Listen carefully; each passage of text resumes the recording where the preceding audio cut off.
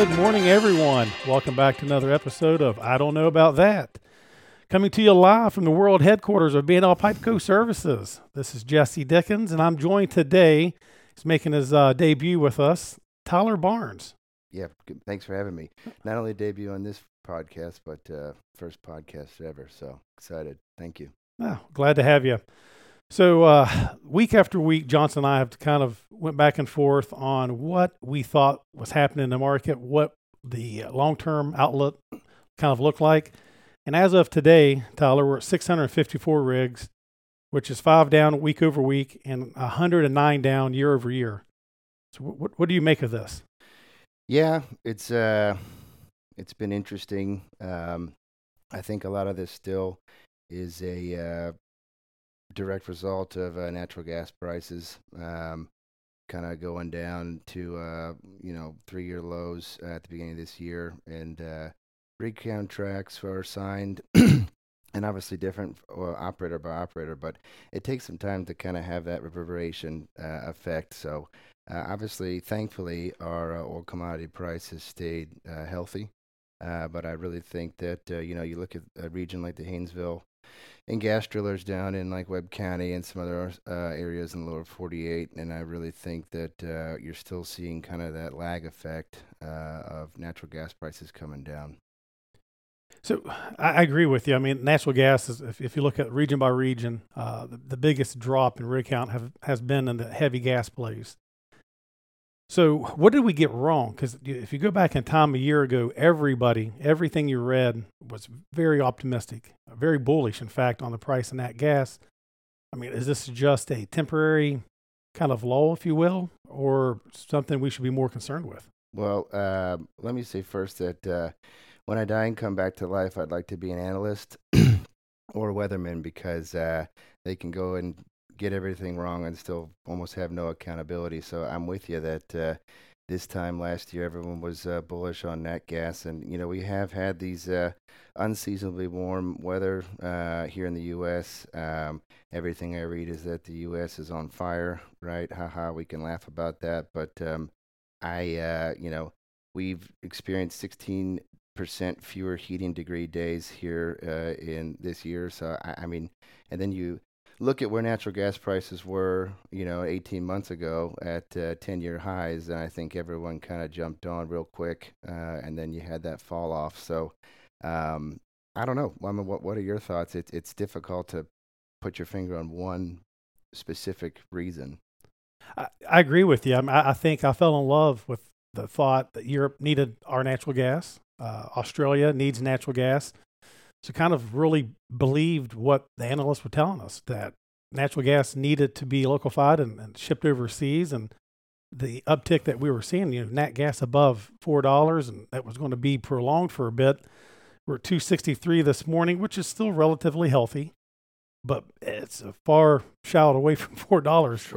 Sure. And again, harping back on the analyst, everything you see for next year, Q1 and Q2 of next year, they're bullish on natural gas, $4 again, and bullish on oil, $90 a barrel oil. But then there's like a big asterisk at the end of almost everything I read, all dependent on China and what China does and coming back, because we obviously know their economic recession has been is cut pretty deep. So, talking to natural gas operators that I'm lucky enough to call our customers, I think they're just trying to hang on here, build up some DUC inventory, fulfill contracts that they have, and then kind of reevaluate. We're seeing some other operators that have both oil assets and gas assets to drill in 2024. A lot of that CapEx money in that specific case is being diverted to oil drilling for 2024. So I hope we're going back there, $3, $4, $5. But I don't think anyone's hitting panic yet, as far as I'm concerned. My operators are concerned, but we need to see some kind of rebound in the next 6 months. No, I agree with you. We've been very consistent on here. We don't think the sky is falling. There's been some slippage, no doubt. Full disclosure, I was kind of in the camp of 670 would be the low watermark for the rig count in the U.S. And I kind of thought 700 would be kind of the number we hit the new year with, as budgets kind of recalibrate for the new year. You got a presidential election in 2024 that typically gives, if you go back in the history, doesn't matter who's in office, the year of the election, typically we see a bump in drilling. So are you hearing anything in that regard as far as on the political front or geopolitical front? Yeah. Maybe in off the record conversations, but I think operation costs are more kind of at the forefront of a lot of the operators that I talk to, and they're starting to see some relief there. As far as, if you look back at trends, you're exactly right. But nothing specifically about what's going to happen 14 months from now yet, at least. So switching gears a little bit, WTI this morning, $80.11. We've been kind of stuck in that $80 range. Is 80 a good number from what you're hearing with your accounts? Depending on the region, yes. Obviously Permian, West Texas, I think it's a healthy number. I think some folks that have higher lift costs in Eagle Ford and some other oil-rich areas would like to see 90 to 93. But there's always that interesting balance between, what's the right number as far as consumer index and where can service companies and oil and gas companies make money. And I mean, speaking in generalizations, I would say that if the projection of oil is at 82 to 86 for next year, I think that you're going to see a lot of CapEx and budgets just hit repeat, and so with that, 654 rigs, hopefully gas comes back and we add some more next year. I mean, I think, at $82, $86 oil, you can get to 700 rigs pretty easily. So I think that might be the new norm. So I would say, yes, I think that's a good number. And obviously I'd like to see natural gas come back as well.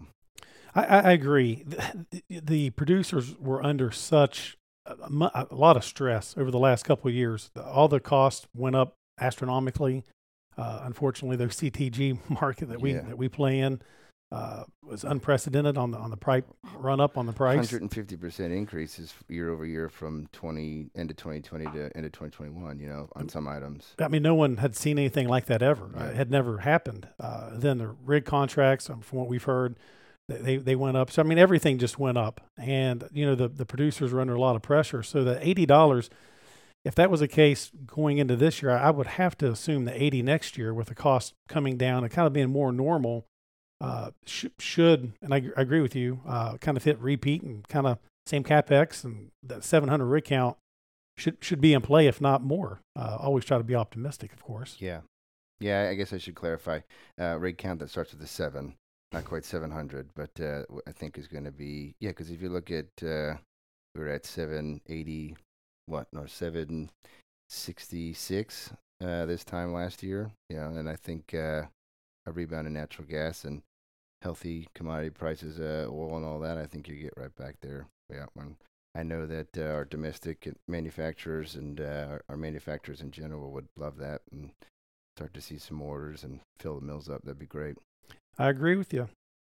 Well, guys, I tell you, we're still optimistic. The sky's not falling. Definitely. We're still hopeful that the rig count will rebound a little bit. We're not hitting the alarm button quite yet at 654, but certainly room to improve. What is the alarm number, do you think? That's a great question. I'd